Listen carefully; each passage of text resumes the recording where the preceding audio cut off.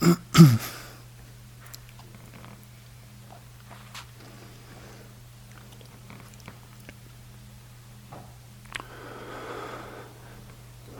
one of the functions of mindfulness, of sati, is to bear in mind, stay on topic.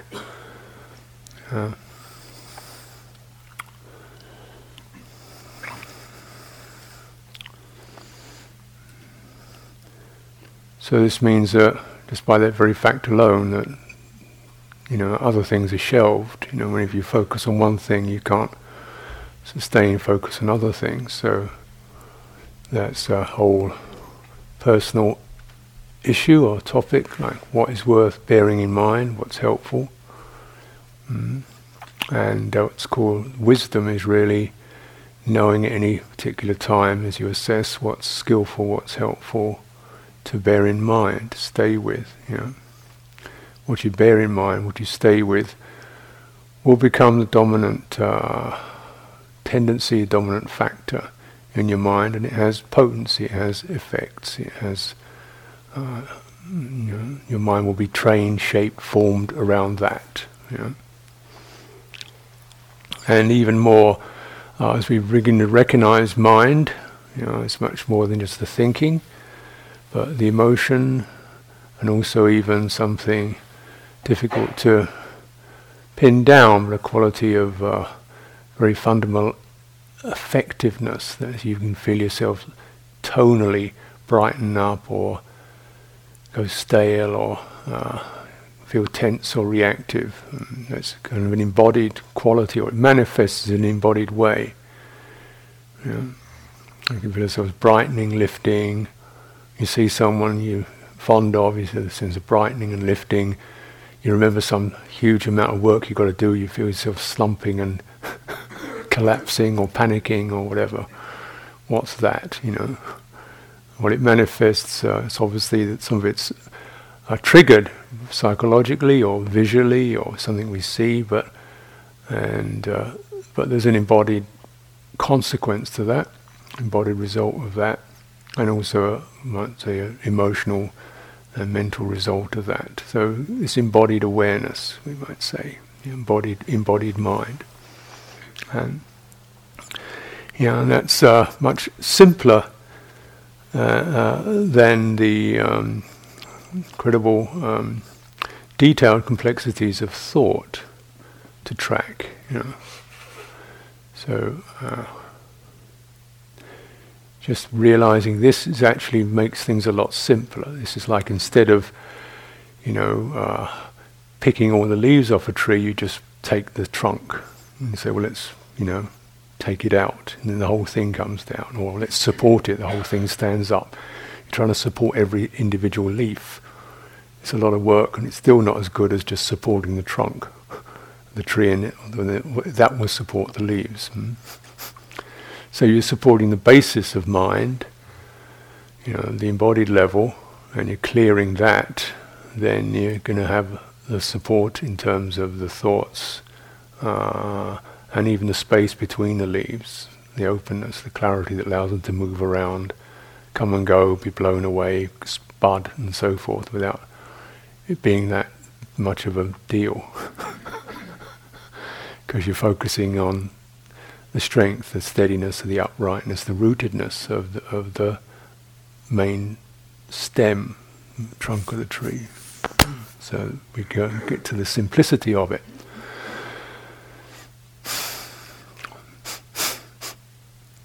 So, for example, when you find yourself these long trains of thought coming up on particular topics, then you want to use your wisdom faculty to survey that and say, well, give me one word that sums what that thought is doing. Is it jumping? Is it angry? Is it bitter? Is it gleeful? Is it hungry? What is? What's the flavour of that? What's the tone of that? What's the overall mood of it?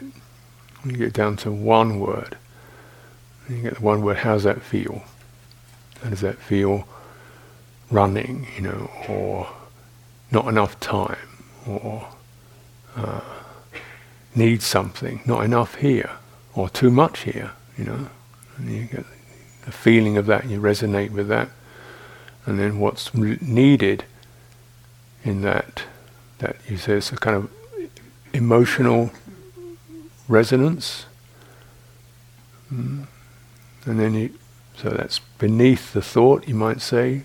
We're looking at the branches of the tree rather than the leaves, and then coming to the main stem of the tree. How's that in my body? It's kind of feeling they don't even have a body. It's branches of leaves, no trunk, no root, just spinning out. Or can we find it? Here's the back, here's the spine, here's the seat, here's the hands, and now how's that in the body? Sometimes just even doing that alone, finding your body, a lot of the really just cotton candy stuff dissolves by itself.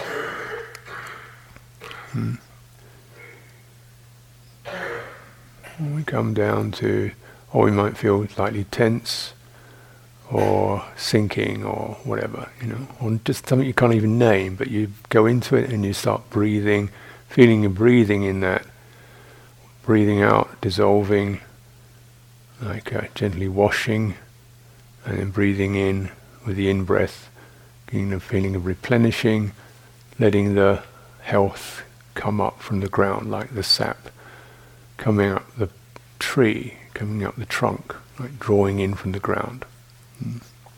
Drawing in from the ground. So, this is simplification. Not to be stupid or simplistic, but to make things manageable. For meditation, for release.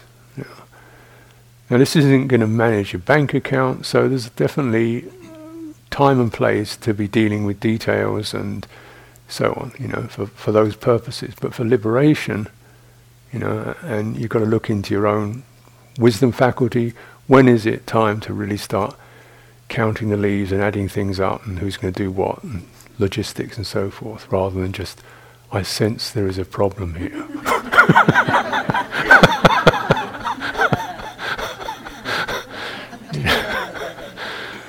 Which is like passing the buck, as it were. But so you just, I don't know. You find out for yourself.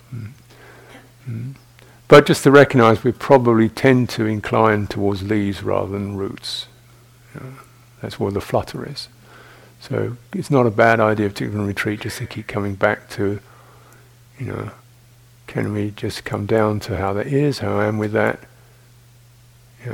There's logistical details. There's even kind of personal, stories which have got some, things that need to be resolved in them. This, of course, is very much the case. But how does that happen? If you just keep going round in it, does it really do any good? Does it help?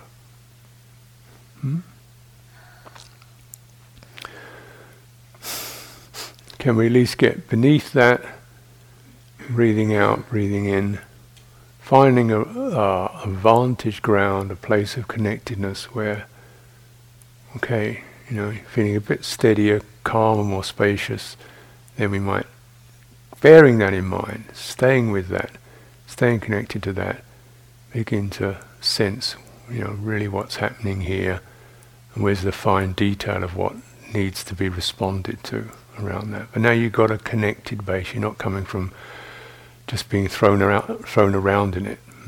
So there's a chance for wise reflection, careful reflection. This is definitely something useful we can do when we so-called meditate.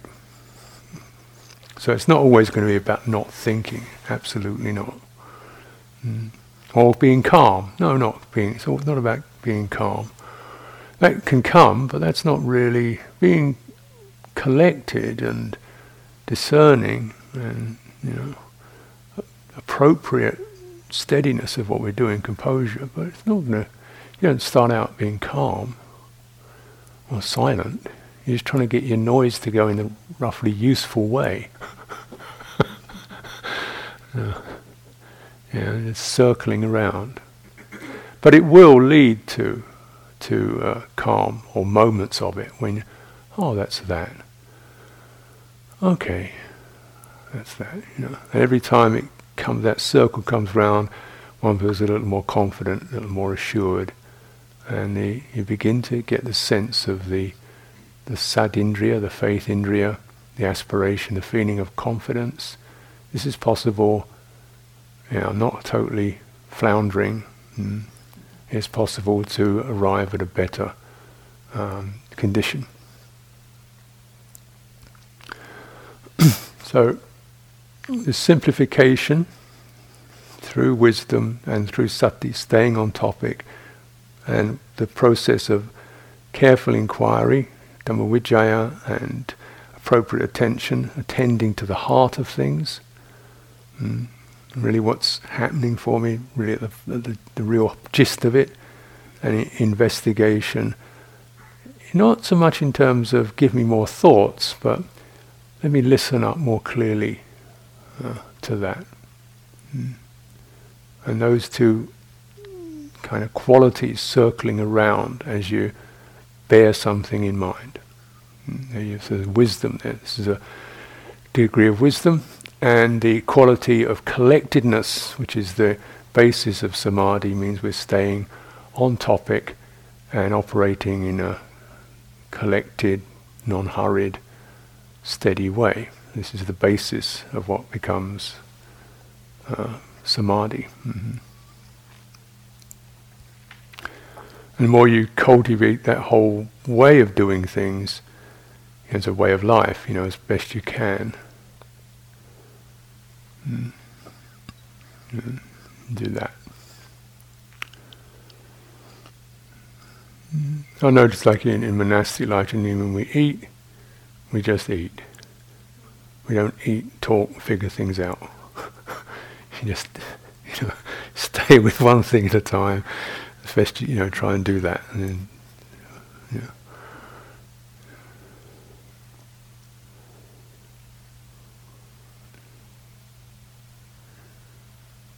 And you notice, the thought says, I want an answer now.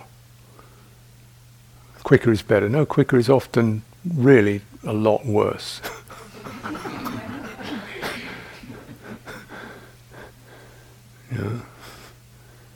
As you know, with emails, you realize you start to develop email vinaya, which is when you get that email that really annoys you, don't send back that correct answer. Just pause, wait, leave it till tomorrow. When you get stirred up, there's the time to just wait, Breathe in, breathe out. So that we're coming into a more healthy form, healthy verbal form, healthy emotional form, healthy bodily form.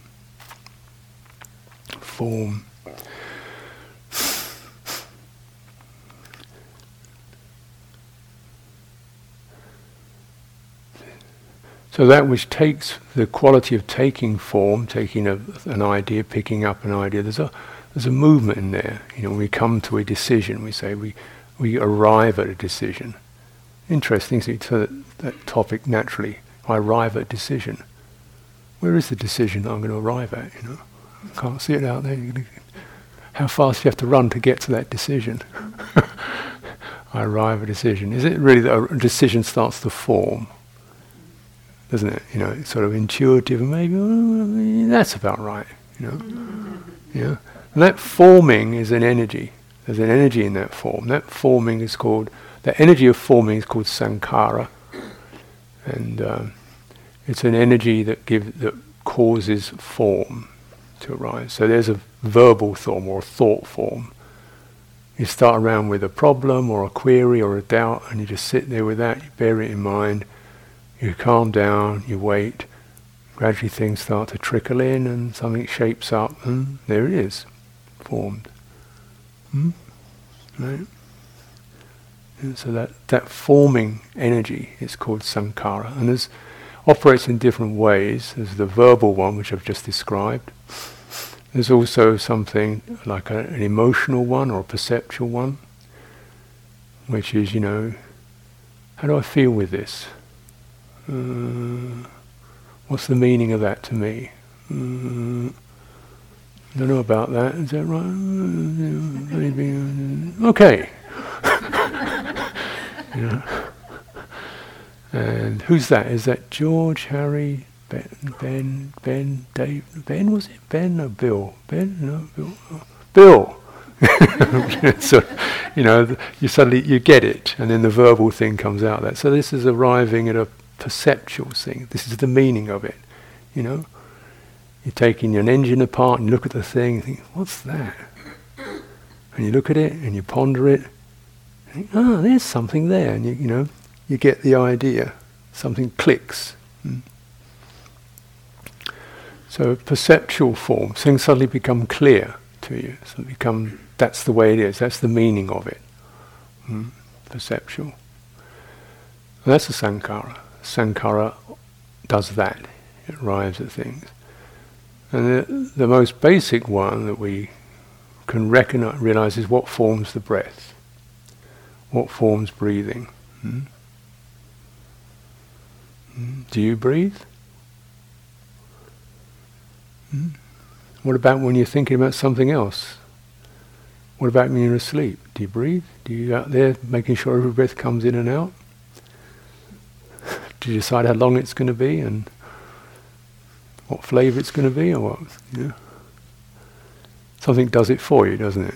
You ever contemplate that? Well, it's so obvious you don't really make much of it, but something pulls the breath in, something gets to the end of the breath and releases it.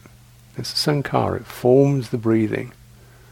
It's embodied. It's like a series of neural relays, maybe, if we're getting neurological about it. Something goes from your belly to your chest, to your throat, there's a pulling, and it all happens in sync. I don't do it,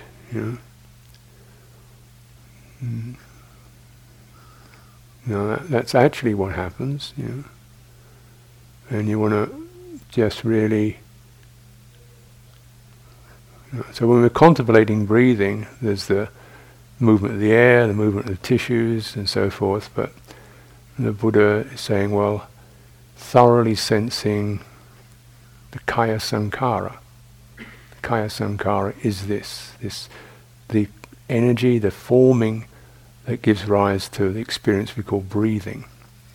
So you look in the Anapanasati Sutta, he says, thoroughly experiencing the body, sensitive to the kaya sankhara, and then calming. This kaya sankhara, like easing it, soothing it, spreading it, smoothing it out. So there's a certain dynamic process of the forming, because every in-breath, every out-breath, and because they're related to affective or emotional patterns, then the more we incline towards calm, ease, steady, we set our hearts on that, and we breathe through that. The breath calms. The more the breathing process becomes steady and calm, when you listen to it, and you stay with it, then your heart becomes calm. But you've got to get into there's a feedback loop there, and you've got to get into it, get into the current of it. It's formative, sankhara. Now, sankhara is such a crucial topic. And just to recognize, sankhara is not kind of things that float around in the air and you can nail one down. It refers to the particular aspect of a process that is dynamic. It's the particular aspect of a process that's dynamic. The push of it, the movement of it. And you can't really separate that out any more than you can separate speed. Say there's some speed going down the road, sitting inside a car. It's just if it moves, it has that in it. So sankhara is just a way of describing or referring to that. But it's crucial because that is the forming tendency. And that forms breath, thought, emotions. It also forms greed, hatred, delusion, faith, generosity, kindness. So it's got a range. It's both, in way, it's sort of basically just in natural faculty, but it's also got ethical and spiritual colours in it. And the more that we abide in a greed spiral, that amplifies. You get the feedback of that, and that builds up. The more you stay in a generosity sankhara, then that tends to build up. So these sankharas, because they're circling, they're dynamic, and mindfulness means you close the loop. So instead of it just spinning out, you stay with it. So that looping of energy keeps circling round, and it makes more and more amplifies. Yeah.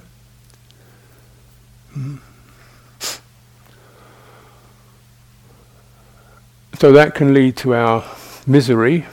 We amplify distressing sankharas, or it can lead to our happiness, and we amplify fortunate ones. Again, I say we amplify. Just by bearing something in mind and staying with it and fully feeling it, sensing it, it's going to have its effects for good or for bad. Very simplistically, this is karma.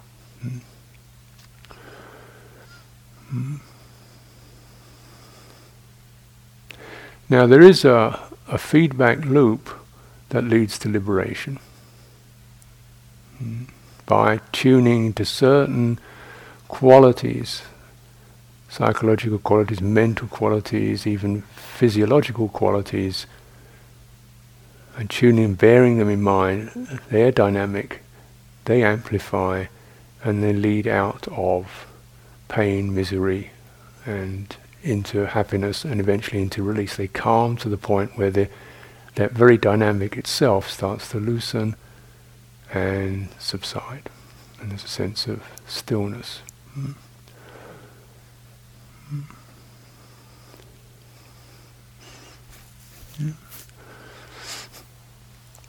Now, just to give you like a analogy, just to make this perhaps less conceptual, a bit more pictorial, just imagine, you're outside and you feel the wind blowing around.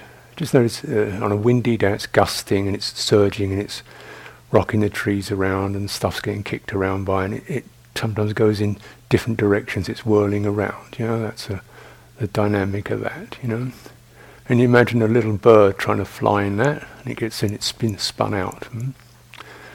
You can also notice that when it's a still day, you get these thermals, which is this spiraling of a warm energy, and the bird can spread its wings and it lifts. How does it do that? How do they hang there in the middle, in the air? It must take so much strength to hang in the air. Actually, the air is supporting them. So there's a very disorganized sankharas, which we're probably quite familiar with: the blowing, the blustering, the gusting, the storms. The sudden flat places where it doesn't seem to be anything, or all that. But there is also a conducive current that we can tune to, and when you do that, all you need really is to stay with that, widen, open, stay with it, widening into that, and just sensing it and following that. So that's what I call enjoyment. So simplicity and enjoyment, simplifying and then enjoying. These are reminders to bear in mind, to be mindful of in terms of monitoring and adjusting your process, your practice.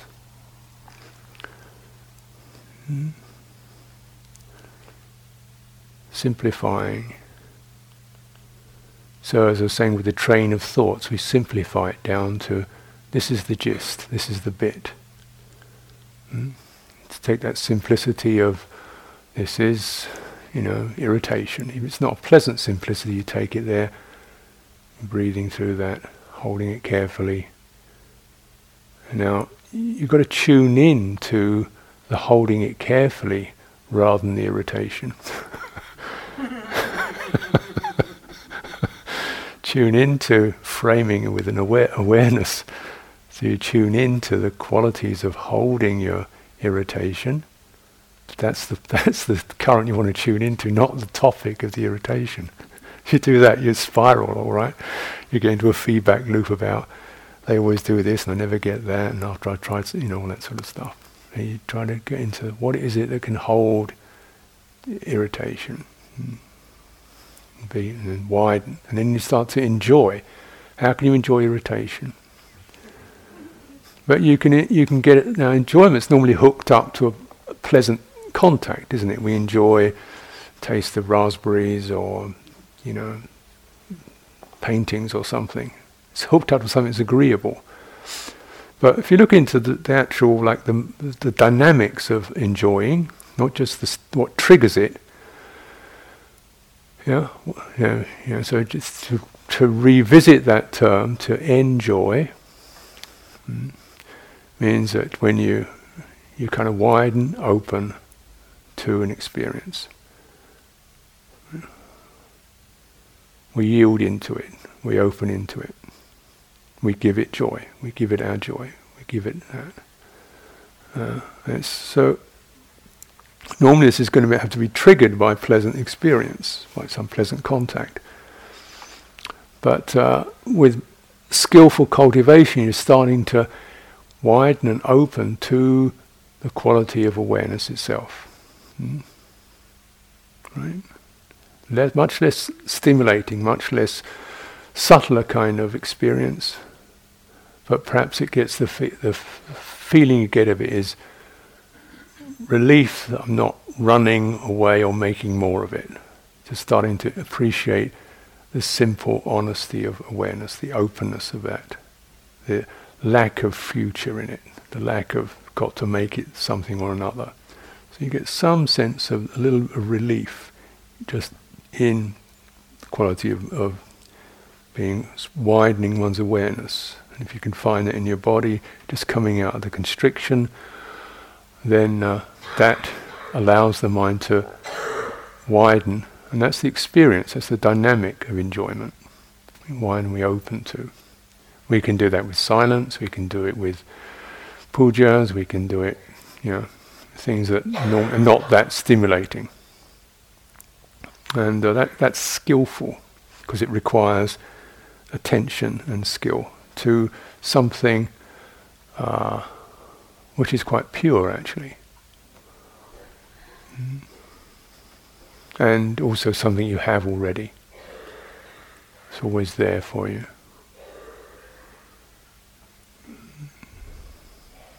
Now that's the beginning of the thermal.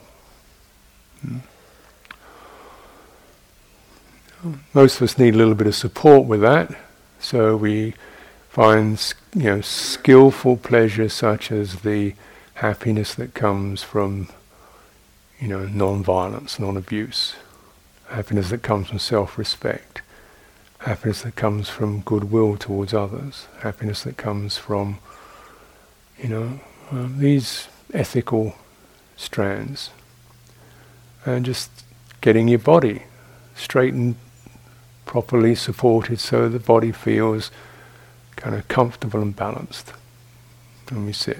So important to keep, when you finding a sitting position, you want to keep that reminder, how can this be more comfortable, more steady, more bright? So as I really feel there's not a lot of stress and strain in it. So you're building up a kind of feedback that's going to take you to an uplifting spiral, an uplifting loop that will gradually increase.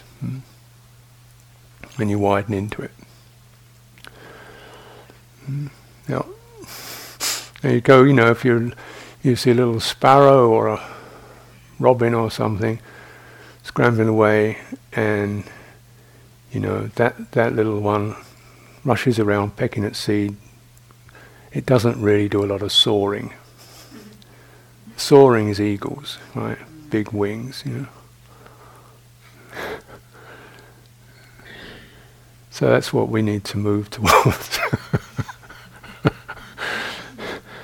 I mean, there's nothing wrong with sparrows and little twittery birds, but moving more, think eagle.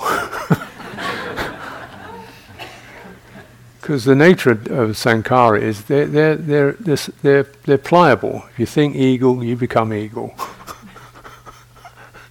If you're tuned to it, you set that up, you're gonna start eagling.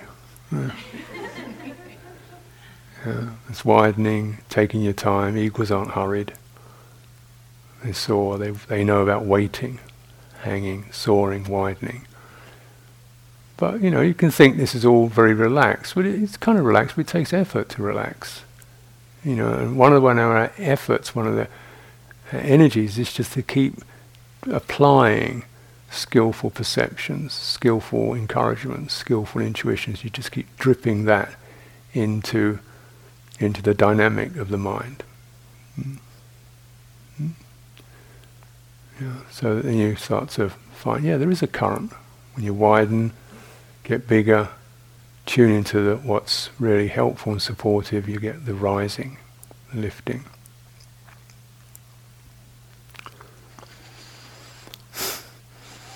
Now, the samadhi faculty is very much, it's part, a lot of it's this mental and psychological and emotional and wisdom tuning. There's also just a downright bodily quality to it, which is the breathing. The breathing connects the body and the mind.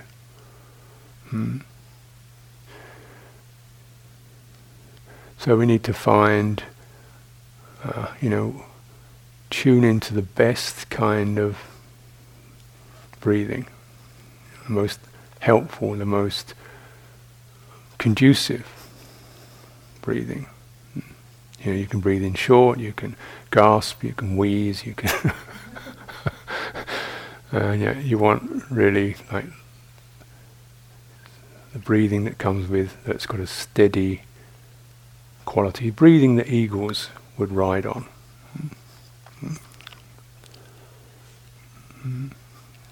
So, around that we begin to inquire, investigate, into that process of how breathing is formed from the belly and then the chest, the throat, and the breathing flushing up into the head, that whole connected process of that, the streaming of that adjusts. And, so often it's the case that where you have to almost relearn or unlearn the ways in which we've over-breathed, under-breathed, breathed too short, compressed breathing, not really fully breathing out, not really waiting for the breath to come, not allowing the breath fully into your chest, up into your throat. So these are the skills of the embodied practitioner.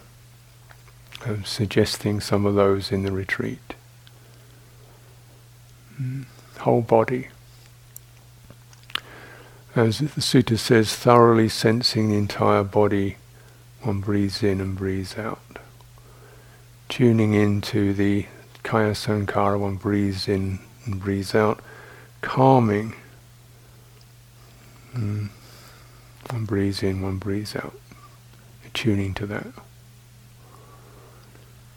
Because then what will accrue is there's less energy being used in discursive thought and in parrying and adjusting and repelling and all that stuff.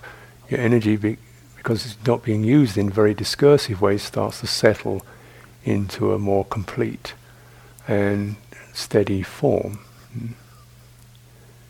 It's still there, it's still moving, but now it's moving in a simple, harmonious way, and your mind collects onto that, however that manifests for you. For most people, what happens is, if sort of the mind finds a particular place where it sits, like in your chest or in your back of your nose or somewhere, some particular point or area where it just sits there and the breath current is flowing into it, touching it, lifting it. And you're sitting on that breath like the eagle riding the thermal. And it seems, sounds easy, but it takes a bit of work to be an eagle. And it takes a bit of work to find the current. And that's a lot of our essential work, is to do that. But to do it with faith, with aspiration,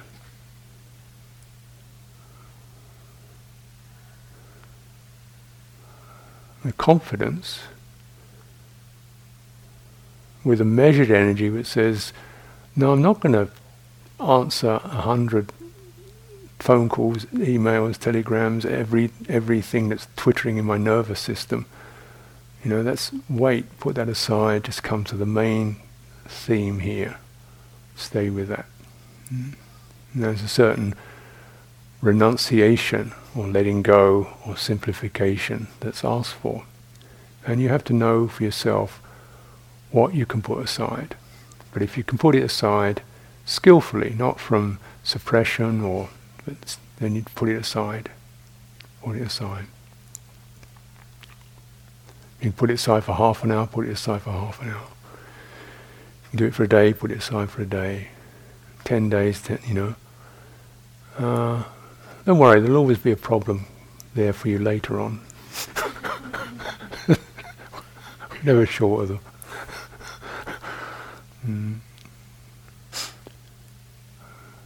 One of the very tangible, benefits is the dispelling of the hindrances, and whatever else is said or postulated about, samadhi and so forth. And it's not really a matter of trying to get samadhi, but clearing the obstacles to it, because they just make you feel bad.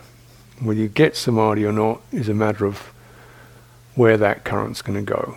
You can't demand it, and it shouldn't be something you demand. You don't want to make it like that. But you say, well, how do these supportive faculties, such as faith and energy and mindfulness, how do they come to the fore? How do their dynamic work? Can I stay with that and just see where it goes? See where it goes.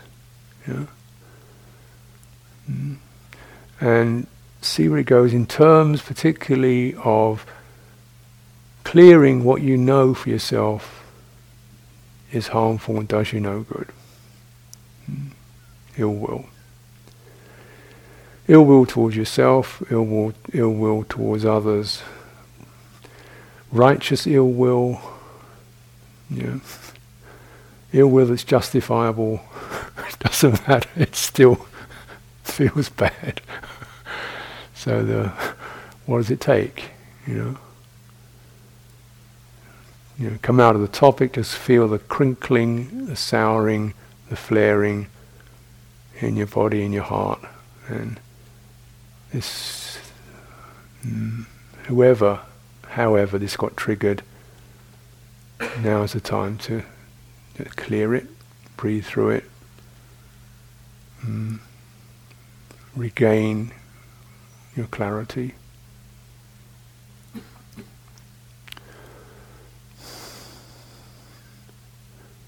Because there's nobody there annoying you.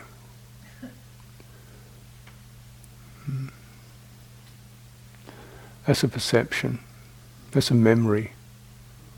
That's an interpretation. There's nobody really there who's better than you. It's just your interpretation.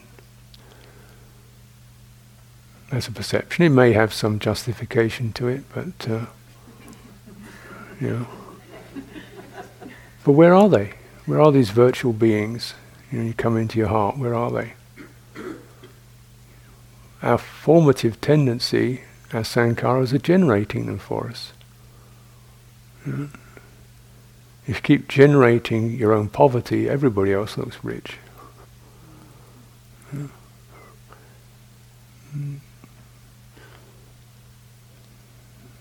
And can we stop? See it for what it is. Yeah, and then notice it. Somebody says, "Oh, it's this person. She's so great. She's so fantastic. She's so wonderful." And you think, "What about me?" Yeah. Oh, wait a minute. Pause. What's going to do you some good now? Just say, "Well, good luck for her. Great. May she live with it." You realise that it doesn't necessarily make her any better. You can still be miserable. Yeah. So praise doesn't really help you as much as self-respect. Yeah. And that's up to you.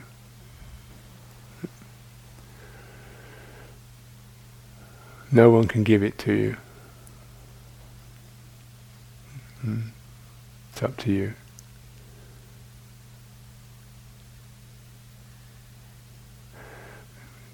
Covetousness, ambition, greed. So want to be filled and fulfilled, repleted. Binge, gorge, blow out. Absorb, munch, soak.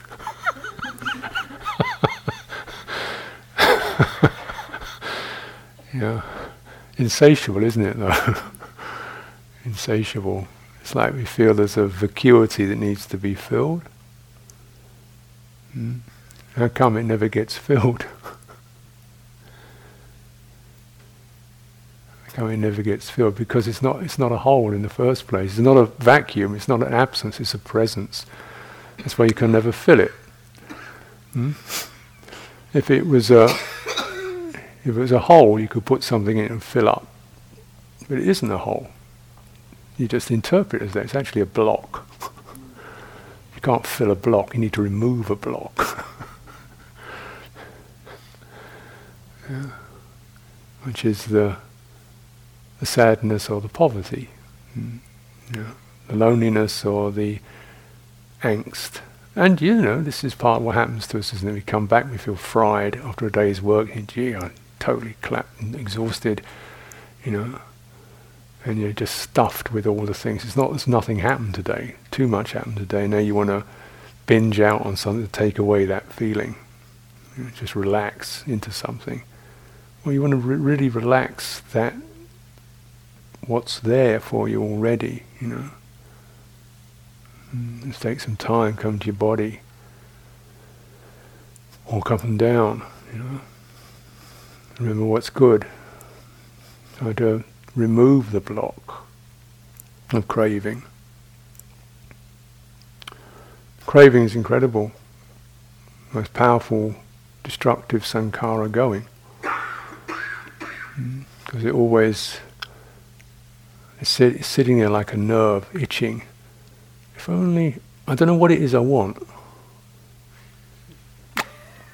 So I better want everything to make sure.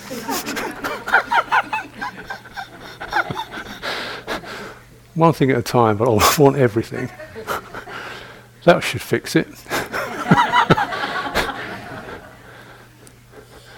And I don't know what it is to be satisfied, because I'm never satisfied. So I better try everything to get satisfied. Because when you and once you got what you wanted, right, when you got what you wanted, then you can't want it anymore. And because we don't know, we haven't really opened to satisfaction, we've only opened to craving, you got what you wanted, and that nerve says, no, you don't want it anymore because you've already got it. You can't want what you've got. So because you got it, you don't want it anymore. So you want something else. That's how it goes. You think, well, I've got all this and all that I don't want. How come, what else can I have? I'm starting to get a lot of things. I've had a lot of stuff. And I still want something, something wrong with me. I want to be better. I want to be something else. Maybe I should try meditating. Crave that. Crave some samadhi. That should do it. No, once you got it, you don't want it anymore. Because you can't want what you got. And after a while you begin to realise you don't have anything. It seems like you got something, but where is it when you got it? It's gone, isn't it? The feeling of it's gone, the resonance of it's gone, it's just, oh well, so what? It's gone. Because you don't have anything. And you can't have anything. But you've got to come out of the spin of craving into you are something. You don't have to have something, you can be something. You can widen into being something. You be aware. Be aware of craving. Feel the energy of it. The images it brings up. The assumptions it makes. Be aware of that. There he goes, look at that. And you keep widening your awareness over that and just breathing through that. Because you can't not crave. So you have to be mindful of that, and aware of it, and not get caught in its psychological spin. Dullness, the hindrance of that. So this is, these are ways in which whether we try to have samadhi, it will arrive, because you're doing the things that cause it to happen. You don't have to crave samadhi, because if you do, you won't get it. You just get craving. But if you pull out craving, your mind unifies. That's the way it goes. It's a law.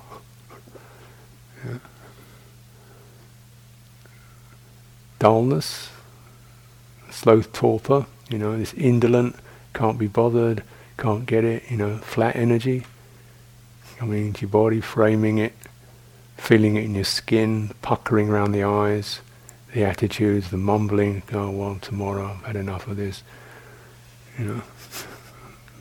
breathing down into your spine, holding yourself, walking, breathing through, opening, ventilating.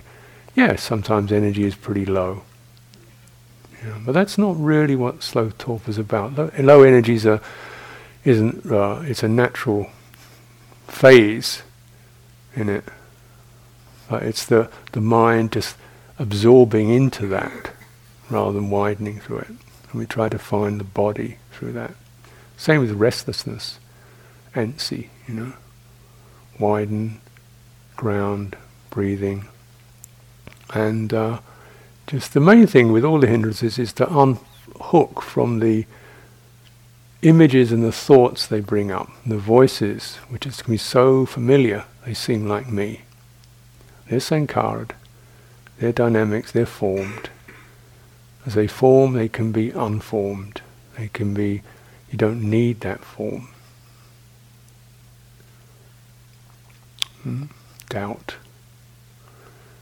Profound energy, searching for conclusions. Searching for conclusions. If only I remembered this, that and the other, I would be certain. Follow that one? Did you follow that one? Does it go to a conclusion, or does it go to the next doubt? But he said that on Tuesday. Why did he say that? But then I read somewhere it was like that. Or am I just thinking too much? Or perhaps I should figure this out. Thought doesn't take you to a conclusion. Just notice it. Notice, does any thought take you to a conclusion?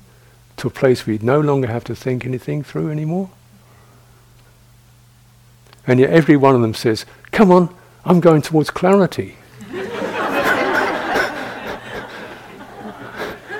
Get on board. I'm going to the clear, definite place where everything will be sorted, tidied, straightened out, finalised. You're Suri, jump on me. And it takes you to the next bit. Where you go, but then again.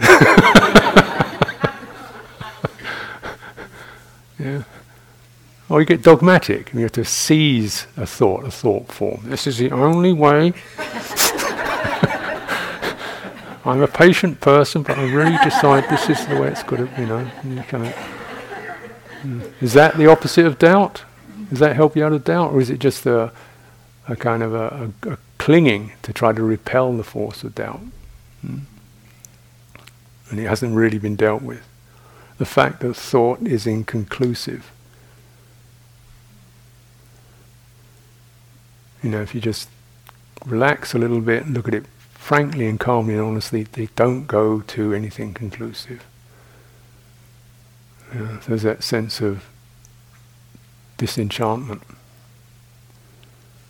And you come off of, and that's tremendously helpful because thinking it's not bad, well some of it is, but it's a useful kind of flagging system, tune into that, a pointer. But what's it pointing to? If it can point into awareness rather than to more thought, if it can point into one out-breath rather than more thought, then it's done its job. Just go there. Don't follow me, but go there. And so these hindrances, we can widen out of them. We can come out of them. And then this is the hallmark of samadhi, because by itself your mind feels clearer, by itself your mind feels simpler, by itself your mind feels settled, by itself your mind feels bright, by itself the mind settles. And you stay in that loop, that feedback loop, and gradually that firms, so the mind becomes very firm in that. It's a dynamic that builds up.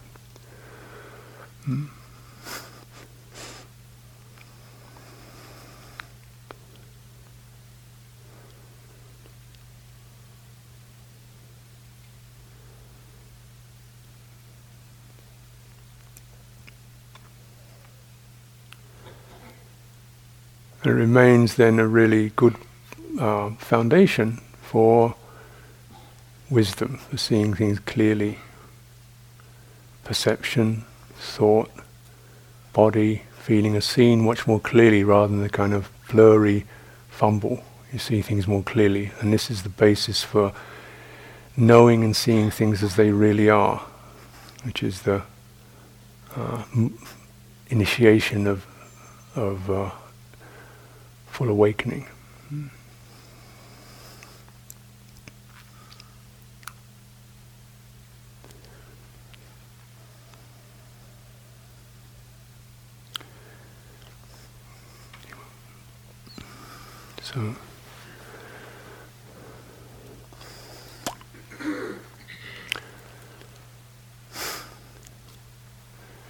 So this morning, and today, find your inner eagle. Comb his wings, fluff up his feathers. Happy riding.